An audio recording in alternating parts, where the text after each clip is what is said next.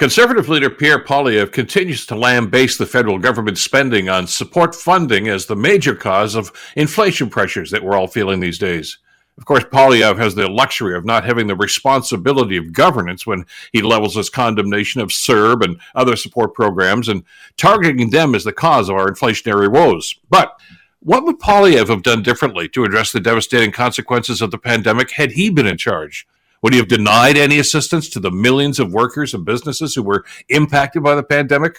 I mean, even his old boss, Stephen Harper, was able to set aside his ideological opposition to what he called corporate welfare for businesses to help rescue the essential auto industry during the 2009 recession. Harper realized that the common good of Canadians and our fragile economy supersedes any ideological adherence to textbook conservative theories. Poilievre seems to be unable or unwilling to abandon his ideological theories, no matter what the consequences to these ordinary Canadians that Poilievre claims to champion. In times of crisis, we don't need political leaders who cling to outdated ideologies. We need leaders who have compassion and understanding of our challenges. And that seems to be a lesson that Poilievre has yet to learn. I'm Bill Kelly.